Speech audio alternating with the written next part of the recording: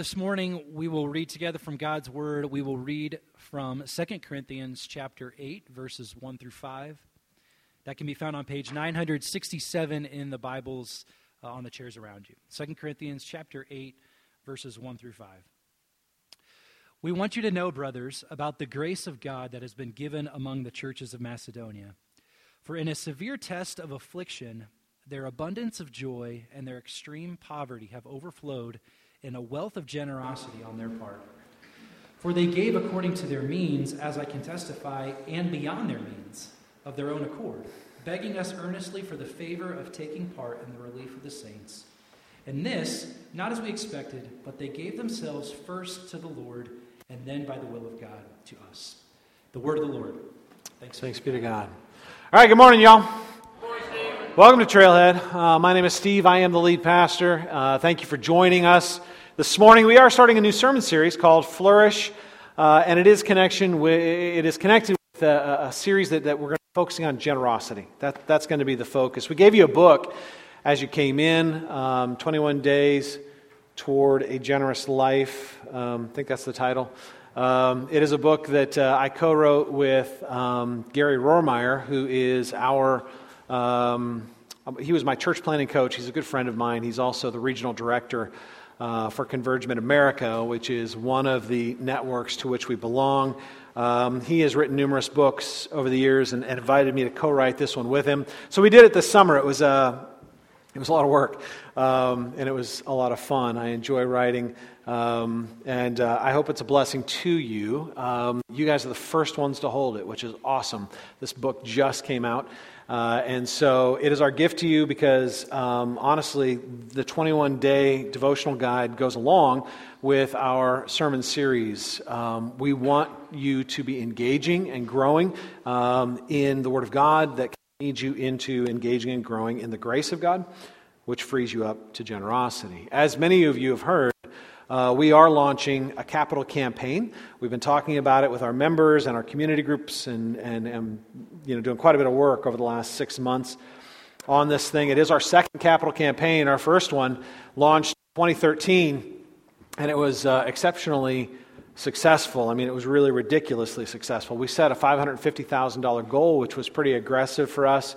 And over the course of 3 years, we raised just under $700,000, which was phenomenal, and it blew our minds, but that's what equipped us to get this building. It was that effort of generosity that actually equipped us to purchase this building, and then it was our partnership with Converge that equipped us to renovate it, because there was not a square foot in this building that did not need to be updated, changed, repaired. The bones were good, but it hadn't been updated in we'll just say a lifetime. So it was a long process. So our first capital campaign was called Rooted in Growing. It was our way of trying to say that it was our desire, it was our investment to see this church become rooted in our community so that it could grow in ministry and impact in this community with the grace of God. And this second campaign is called Flourish, because now that we are rooted and we are growing, right? We're no longer a church plant, we are a church. And we are rooted in our community and we're growing in ministry. It is time for us to really flourish in fruitfulness. And so we created a video, this is kind of fun, to help launch the vision of what we're doing. So let's go ahead and show the video.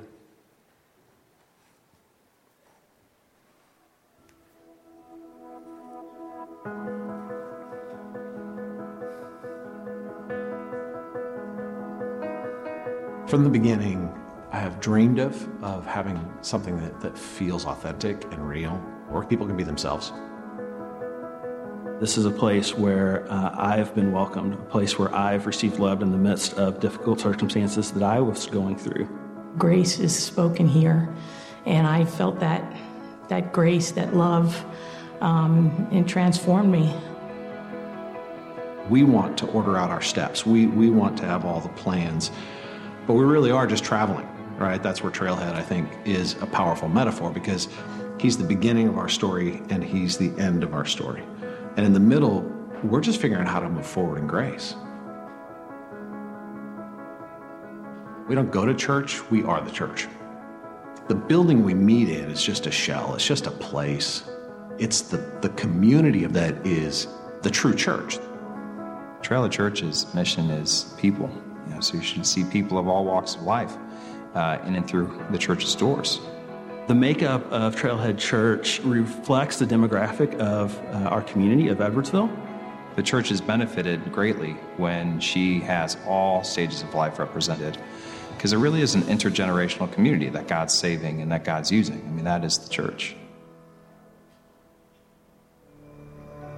Trailhead is located in downtown Edwardsville, and we wanted to be in the downtown area because this is where the business is, this is where the action takes place, but it's also central. We have so many neighborhoods that kind of just hub off of here. From the beginning, we've done quite a bit of work just trying to serve people. Things like Affordable Christmas, where we invite people that are in kind of the lower economic rung to take part in a affordable Christmas for their kids. Another way is that we offer discounted counseling to those that can't afford it. Around us, I would also say our kids ministry, there's a lot of parents that come and they're like, the kids ministry is rocking. We have just a phenomenal college ministry. I think there's a strategic benefit to reaching students when they are in college, primarily because they are thinking through, what am I doing with my life? What am I going to be? What am I going to become? God's plan from the very beginning was for us to have a relationship with Him, and we get to do it together.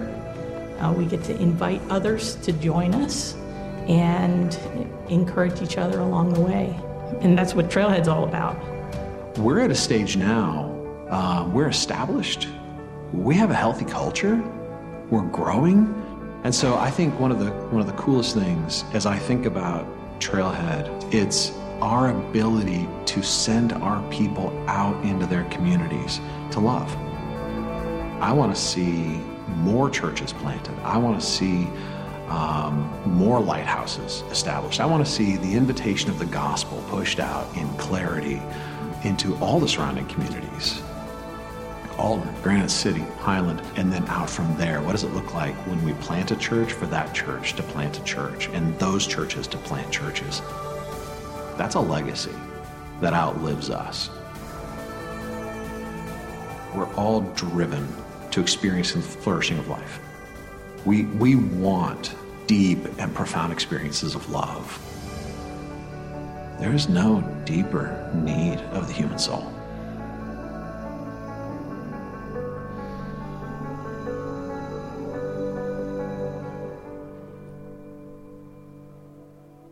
So we've set a pretty aggressive goal for our capital campaign. We're trying to raise $1.1 million over the course of 3 years. We believe it's a way for us to honor what God has given us. God has given us a tremendous gift in equipping us to get into this building, and we think we honor that gift by taking the initiative now to pay off that debt, equip Converge to invest in other churches, and free up our future so that we can continue to be responsive to opportunities as they arise.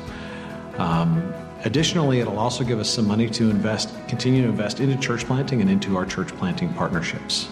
We owe $900,000 on our building, and the reason we're raising more than that is so that we can set aside money specifically to invest into our next daughter church, as well as to continue to invest in our church planting partnerships so that we can see the gospel continue to flourish, not just at Trailhead, but through the partnerships that have equipped us to flourish.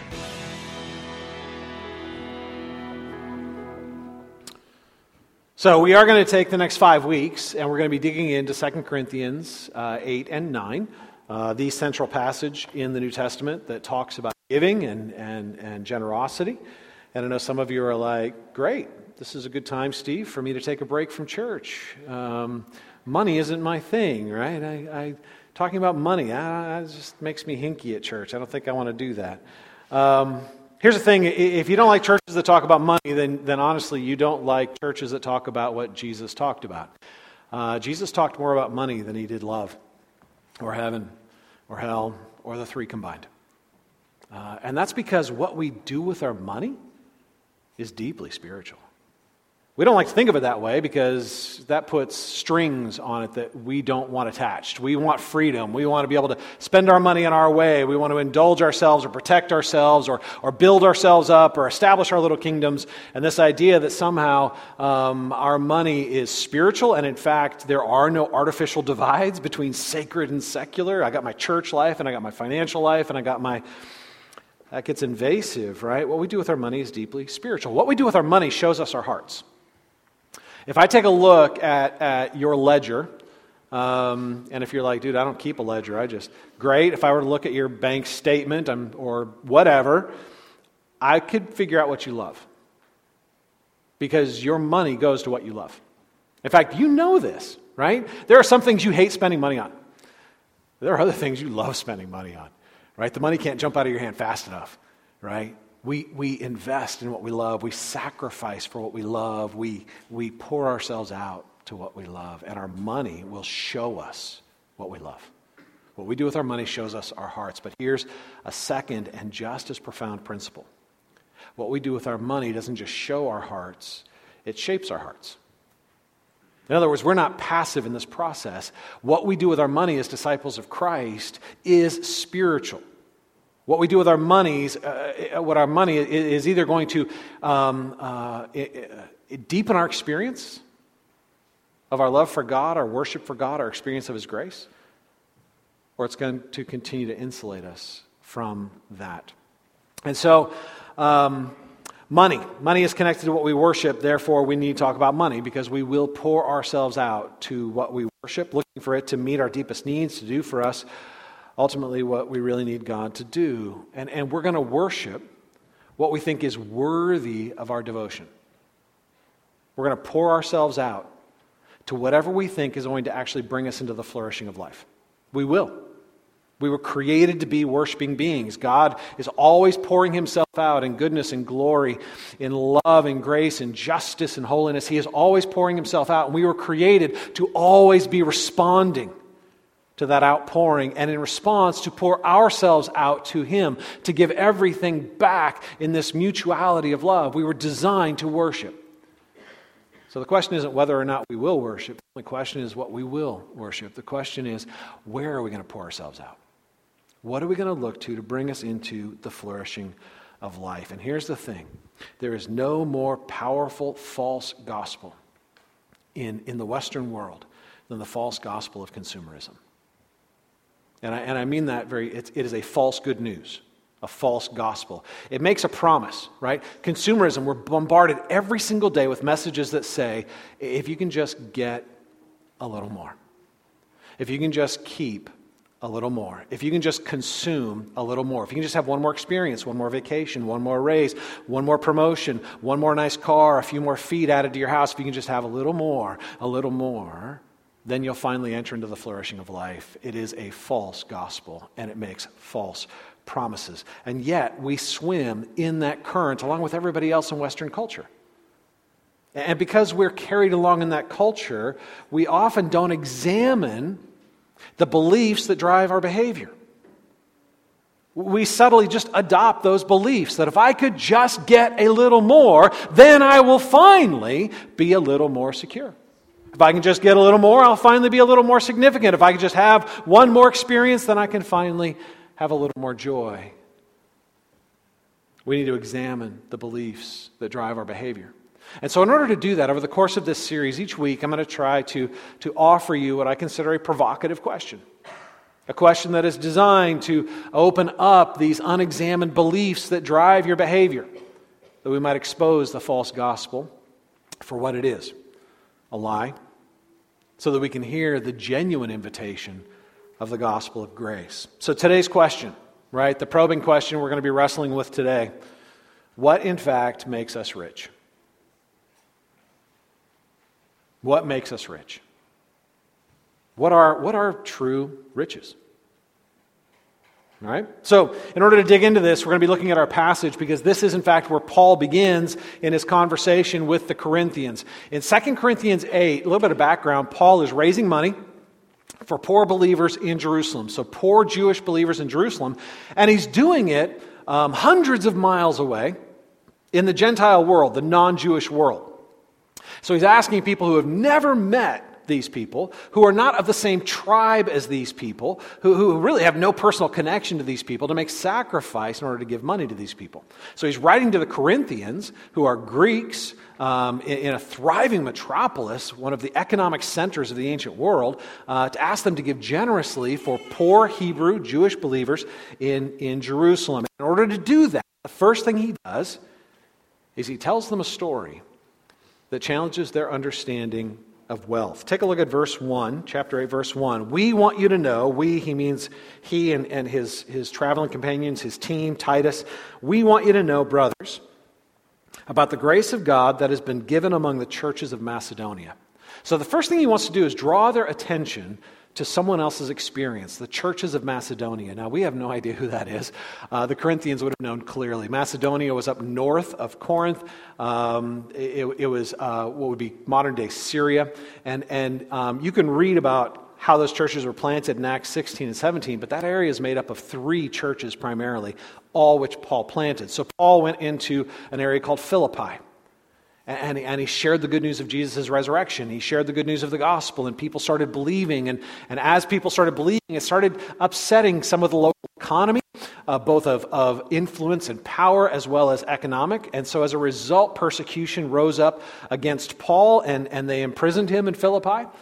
And so the church is like, Paul, we got to get you out of here. This is too hot.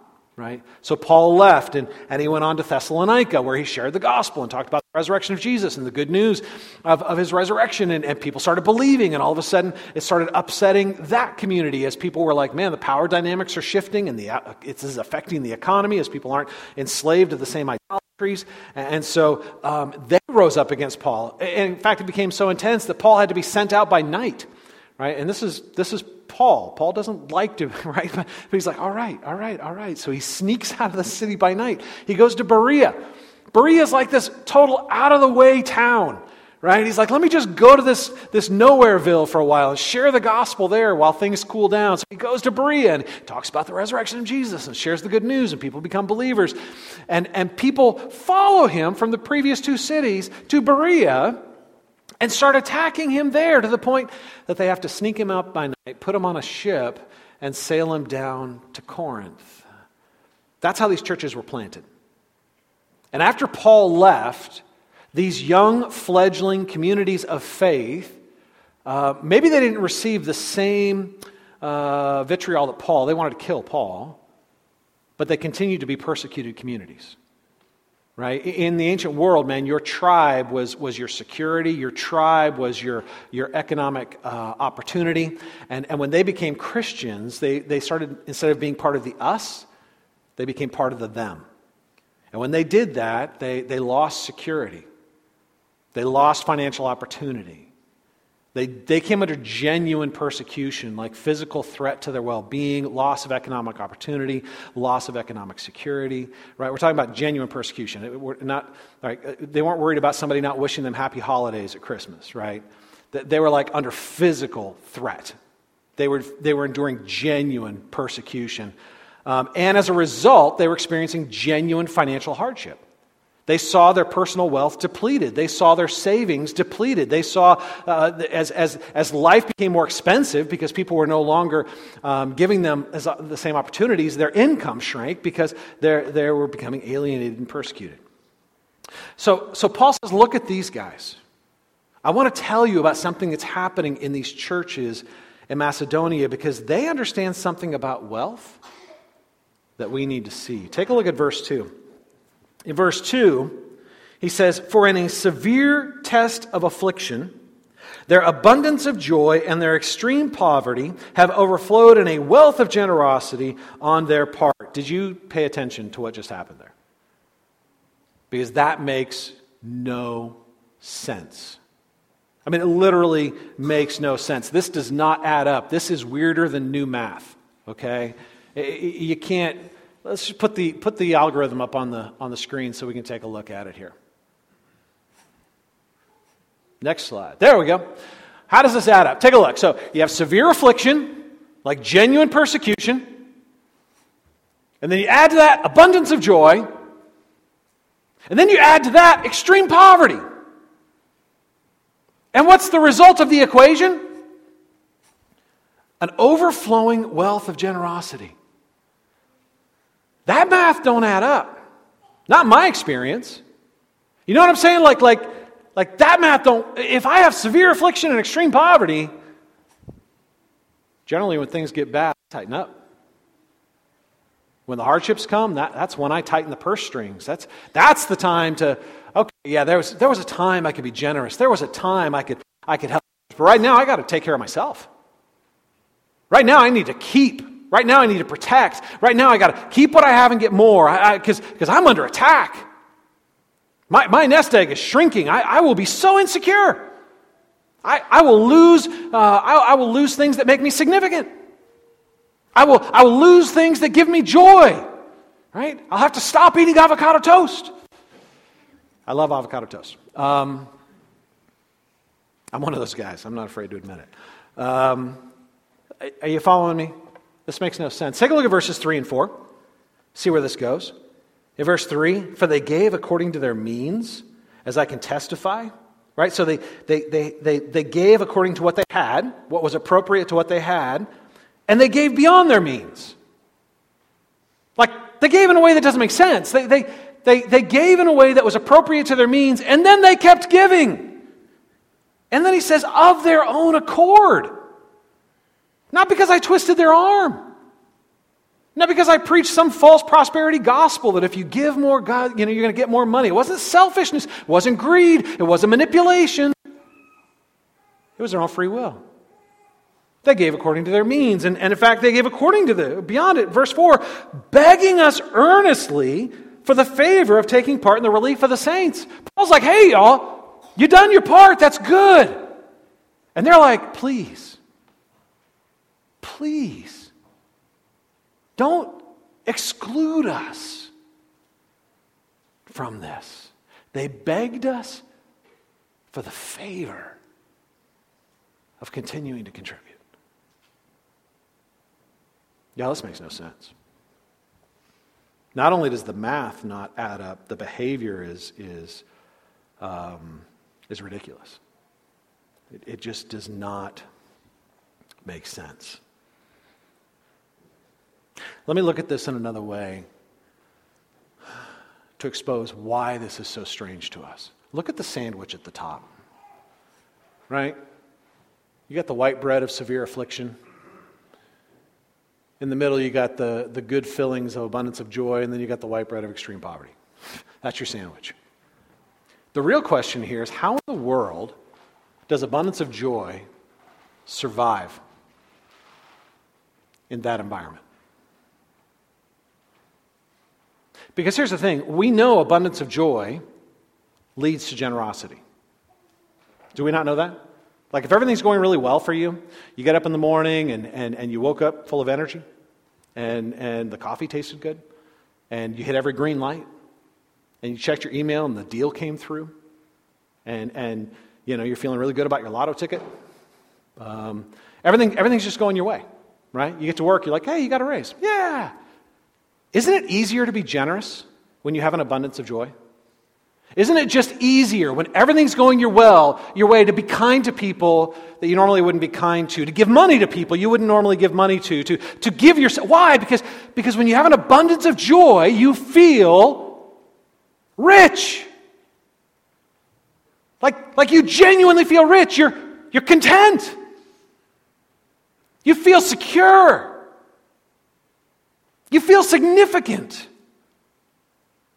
You have a deep-rested pleasure. When you're in that place, generosity is easy. Generosity just flows. What doesn't make sense is how the abundance of joy survives in those conditions. Because for us, we're always looking to our outside circumstances to give us an internal experience. We're looking to our job.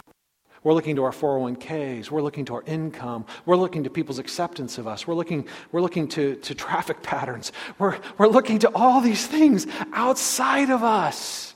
And if everything aligns, if all the stars are right, then I might feel joy. How in the world do they have an abundance of joy in a situation like that? Where they are being resisted publicly, they're being mocked and ridiculed, and even at times physically assaulted. They are losing economic ground and moving into extreme poverty. Even though they are capable and productive and educated, all of their opportunities are drying up. How do you have an abundance of joy in a situation like that? And it's not just joy, it's an abundance of joy. It's like overflowing joy. It's like joy on your best day joy. It's like so much joy that you can't help but smile. How in the world do they have that? Not from their circumstances, but in spite of their affliction and poverty. There are two clear things that we can learn from this. The first is this: they're rich. They're rich in a way we don't understand. They're rich in a way that we can't buy. Because it doesn't matter how much money you have, you're still continually looking to your external circumstances, right? So the first thing is they're rich in a way, I want to be rich. They're rich in a way that makes them independent from the external circumstances of life, that secures them in a genuine joy, a genuine significance, a genuine place of contented rest that is not dependent on external circumstances. They are rich. And that's the second thing, is that they aren't rooted in their circumstances. They're not looking to something outside of themselves to give them something they desperately need inside of themselves. They bring what's inside of themselves into the environment that's outside of themselves. Their temperature isn't set by the temperature around them. They're the ones that change the temperature of the room. They're not dependent. Jesus said that we're not to store up treasure where moth and rust can corrupt and thieves can steal. There's a different kind of wealth than what comes circumstantially outside of ourselves that we look to make us secure or important or rested. There's a wealth. These guys got it. It doesn't come from what they have or what they keep or what they experience, by how many vacations they get, what kind of food they can eat, what kind of car they can drive, the size or the impressiveness of their home, who recognizes them, who wants their business card. It's not dependent on any of these things because it comes from within. And the result of that is that they have a security we just don't understand. There are no circumstances that can come that can rob them of that security. There's no humiliation that can come that can rob them of that significance. There is no struggle that can come that can rob them of that contented restedness of the soul. They're rich. And in the end, that means there's no struggle that can come that can keep them from being generous. Because they are rich in abundant joy, they are free in genuine generosity. And Paul is saying, all right, do you see them? Like literally, do you see this? Do you want that? Do you want what they have? Do you want to be rich like they're rich? Do you want to have a security that isn't threatened by external threats? Do you want to have a significance that isn't measured by external admiration? Do you want a rest that is not given to you from external vacations or escapes or experiences? Do you want to carry your wealth within you so that it enriches your entire life? Do you see them? Now, some of you I know right now are pushing back against this. You're like, man, that sounds really good, but that's not reality. That's just not reality, right? Maybe they were delusional, right? Maybe in all of their affliction, somebody knocked them in the head a little too hard. And they were like, I'm happy. And they were like, oh, I'm so sad for you. Right? And maybe they were delusional. Maybe they had a moment of generosity that they later regretted. Maybe in the moment they were so caught up in the offering, so caught up in the movement that they were like, I will give generously. And later they were like, oh man, we gave too much. We overextended ourselves. That was stupid. Now we're really poor, right? Maybe. Or maybe we're the ones that are delusional. Maybe we're the ones that have no grip on reality. Maybe we're the ones that don't see things right. There's a definition of insanity that says you keep doing the same thing over and over and over, and each time you expect to get a different result. How many times have you thought, all I need is a little more? A little more money, a little more recognition, a little more prestige, a little more comfort, a little more vacation, a little more avocado on my toast. And how many times when you got it, did you think, all I need is a little more? How many times do we have to go through that cycle before we realize we're running on a treadmill and we're not actually getting anywhere? How many times do we have to go through that process before we realize we're the ones that are delusional? That we are believing a lie, and that lie is producing a behavior that brings us into a cycle of self-destruction. That is actually robbing us of genuine riches, even as we accumulate all the things we think are going to give it. What if we're the ones that have lost touch? See, Paul is saying, look, the Macedonians, just pause for a minute and look. Because they get it. They're rich. Man, do you have joy like that? If you don't, you should want it. Are you rich like that? If you're not, you should want it. Because here's the irony. It's already yours. Believer in Christ, it's already yours. See, the question isn't whether or not you're going to pour yourself out in the pursuit of flourishing. The question is where you're going to pour yourself out. You are either going to adopt the lie of the false gospel of consumerism, or are you going to believe the gospel? That your greatest treasure has already been given, your greatest problem has already been solved, your greatest debt's already been paid. And that the greatest treasure in the universe is not stuff. It's love. The greatest treasure in the universe is grace. Undeserved, unearned, unmerited favor. See, the Macedonians wanted more grace. The Macedonians pursued true wealth. Now, here's a question for you. It's a theological question. If you're a believer in Jesus and you've been forgiven, Jesus died for your sins and he rose again. He was your substitute in judgment so you could become his partner in blessing.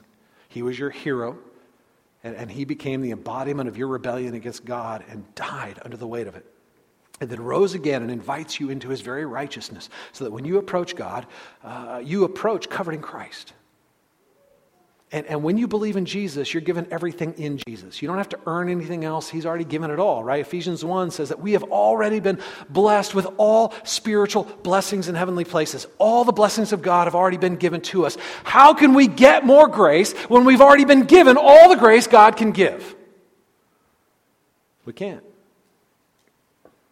But I guarantee you, you are not experiencing one small fraction of what you've been given.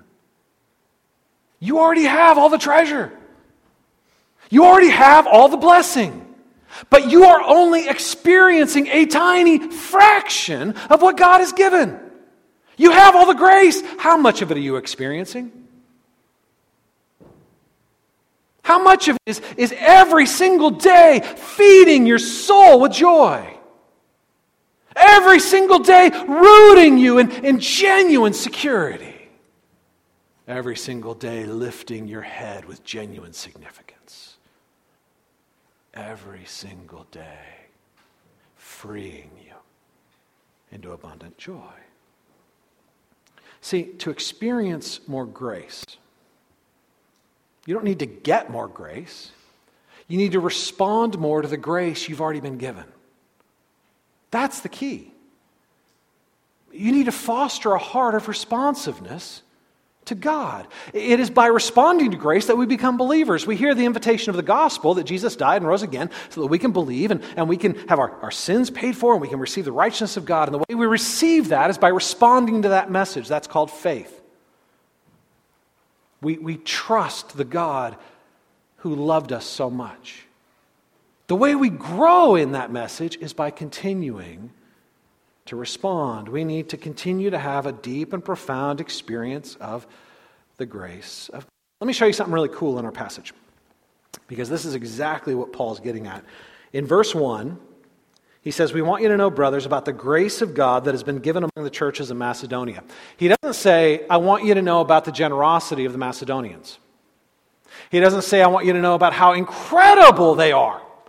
He doesn't say, I want you to see what great people of faith they are. What does he say? I want you to see the grace of God that was given among the Macedonians. He's saying, look at the root. Because this is the fruit. That abundant joy that gives them this incredibly rich experience that's not dependent on their circumstances. You don't chase the fruit, you connect to the root, right? There's the root. It is the grace of God that gave them this freedom. Take a look down in verse 3 and 4, where he says, for they gave according to their means, as I can testify, and beyond their means of their own accord, begging us earnestly for the favor of taking part in the relief of the saints. That word for favor is the Greek word charis, which is grace. They begged us for the grace of taking part in the offering being taken for the saints. See, they wanted to move forward in generosity, not just because they were good people.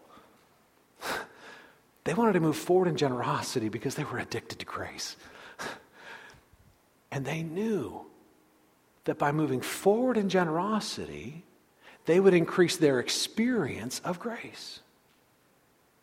That the generosity of God given to us in the gift of Christ is experienced more deeply as we move out in generosity and share that grace with others.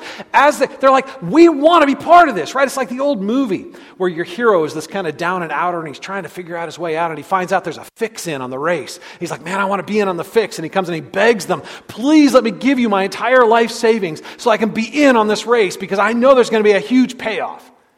The fix is in. They know what actually pays off.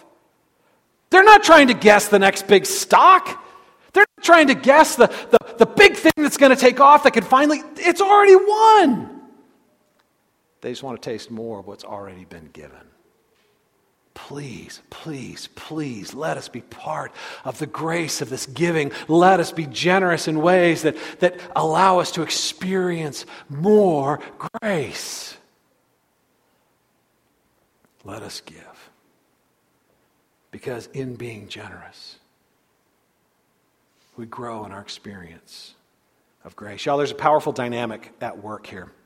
God moves toward us in grace. We respond in love and humility, faith and gratitude, and that awakens within us an increased experience for generosity.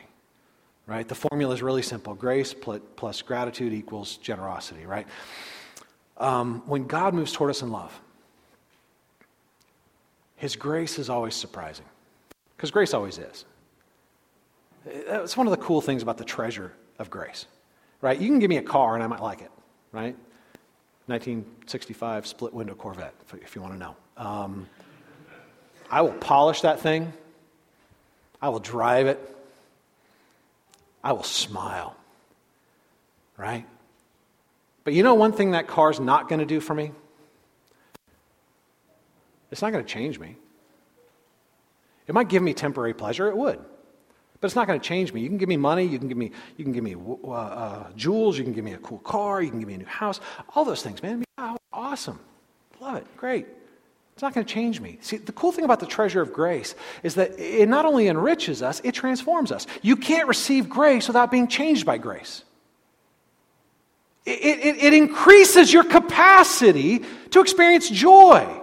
It doesn't just give you a temporary moment of joy, it actually increases your capacity to experience joy. Not only is it infinite in its power to enrich, it is infinite in its power to expand our ability to experience those riches. You cannot experience grace without being changed by grace. You can't experience love without being changed by love. Don't we already know this? This is all so obvious when we just say it out loud. You can't be loved without being changed by that love. Isn't that true? Right? If you've ever been loved, Lord willing you have, you know how transformative that experience is. How necessary that experience is. The grace of God should be continually surprising.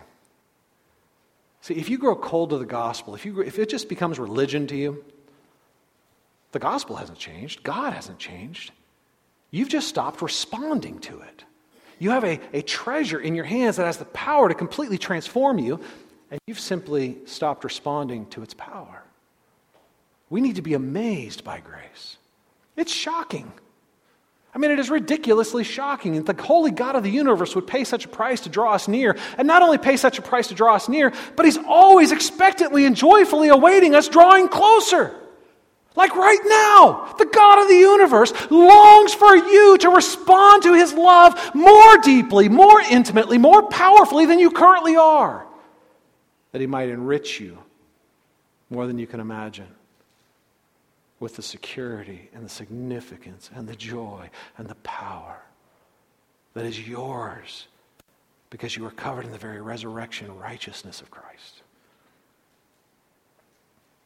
See, that awakens within us generosity. Generosity is when we are humbled by the gift. We look at it and it genuinely humbles our heart. We're like, holy cow, you would give me that?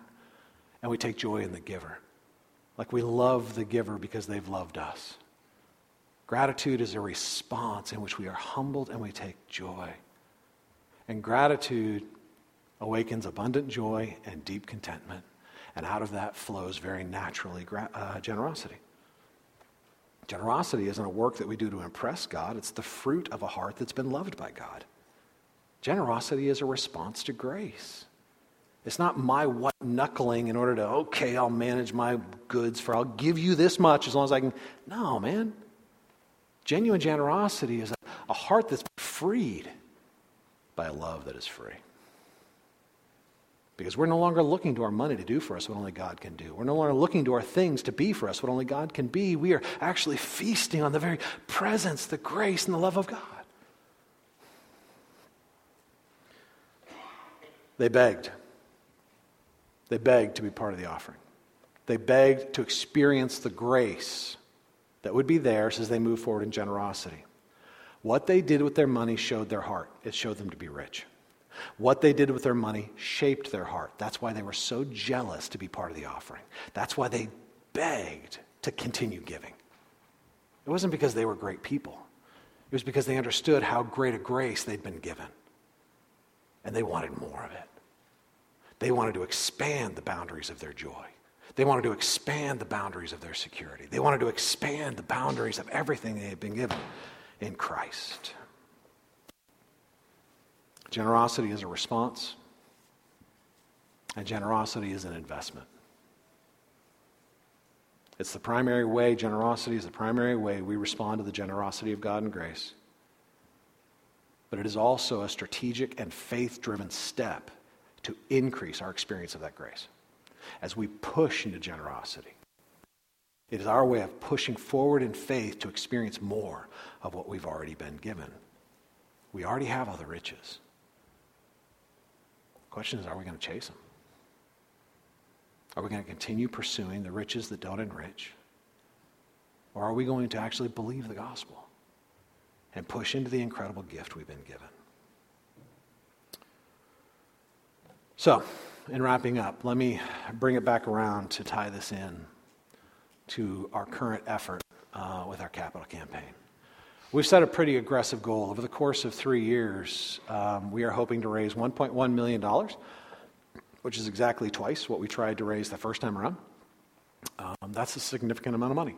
And that's going to equip us to do 3 very practical things. One, we're going to be able to pay off the debt on our building. We currently owe about $915,000.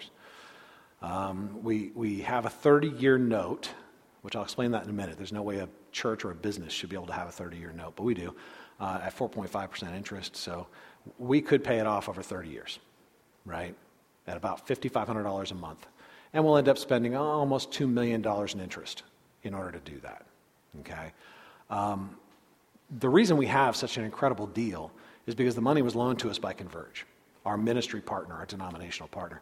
When we raised the money to buy this building, we needed to get into it, and Converge said, we see a gospel opportunity and we're going to invest into it. We think if we give you that money, you're going to be able to renovate this building, get into it very quickly, and have a bigger impact for the gospel in your community. And so they loaned us the money so that we could get in, renovate the building, and begin doing ministry out of a new space, which we did, right?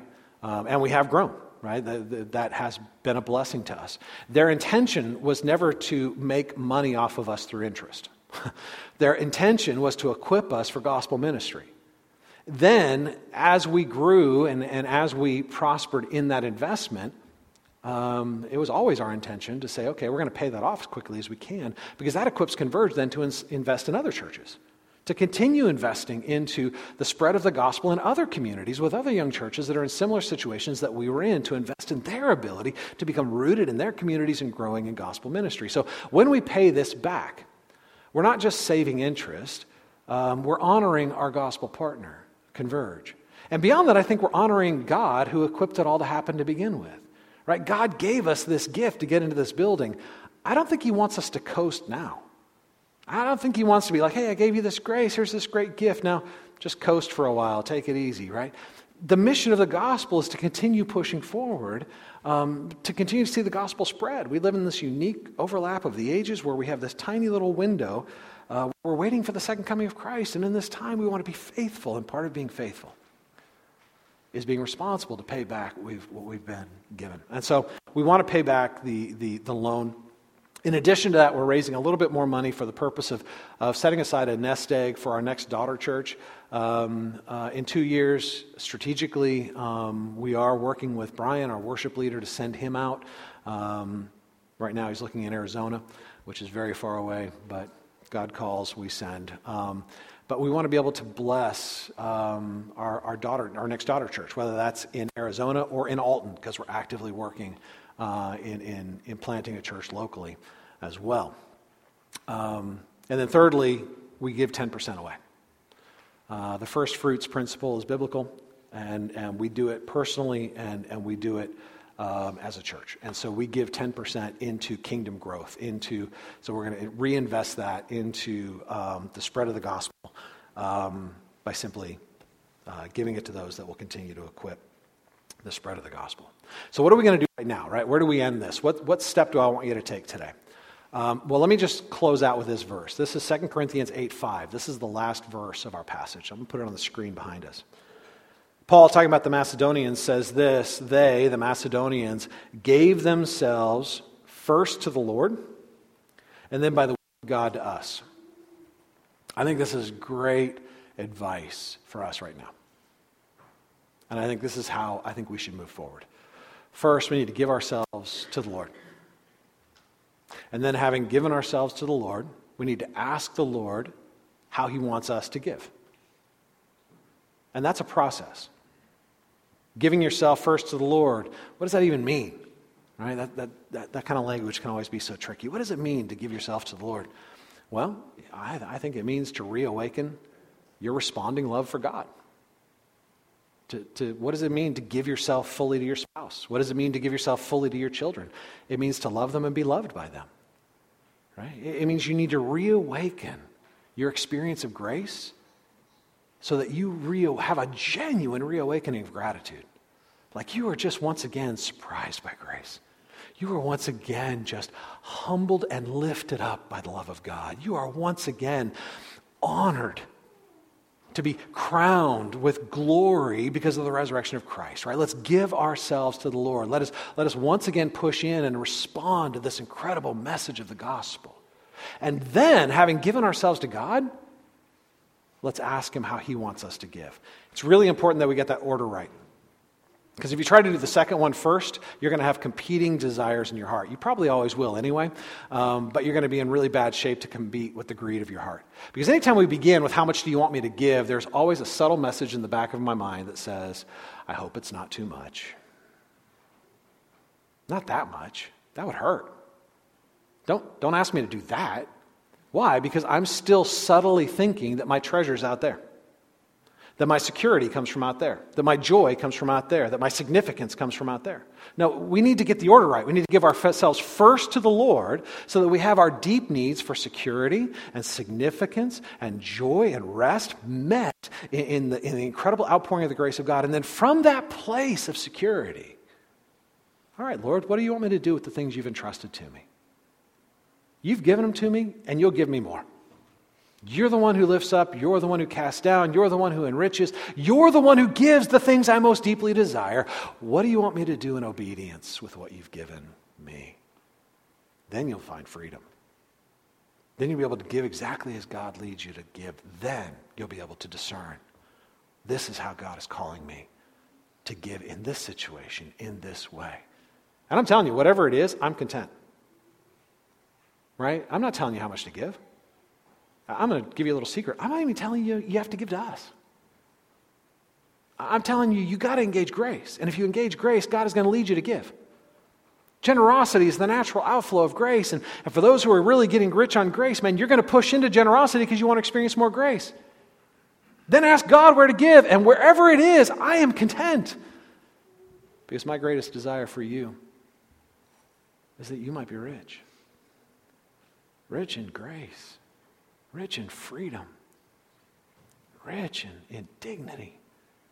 Rich. That's my desire. So let's do this, y'all. Grab the 21 Days book. It goes along with our series. It will be a blessing to you. And over the next 4 weeks, if you miss a day, just jump into the day that you missed. Not a big deal. It doesn't have to be done in 21 days, right? It's just 21 devotionals that can take place over 3 or 4 weeks, right? But enter into it. Set some time aside to get into the Word, to pray. Because here's the thing, to respond first to God is a process.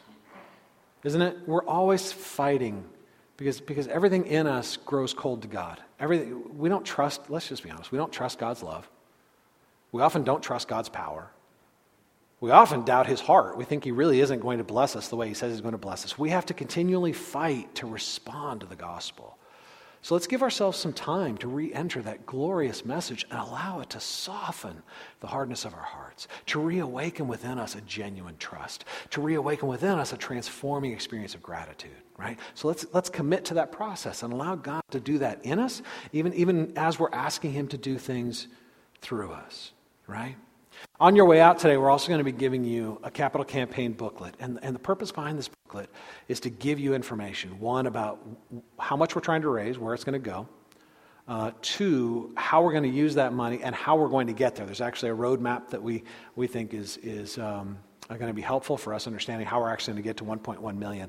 And then a guide that'll help you actually kind of weigh through. How can I contribute? How can I be part of this, right? How can I, like the Macedonians, be part of this grace, right? So take that, pray over it, look at it, right? But in the beginning, instead of trying to figure out how much, let's not start there. Like literally, let's start with the riches of God's grace. Let's begin by pushing in to the gospel and allowing the grace of God to once again free our hearts and transform our experience.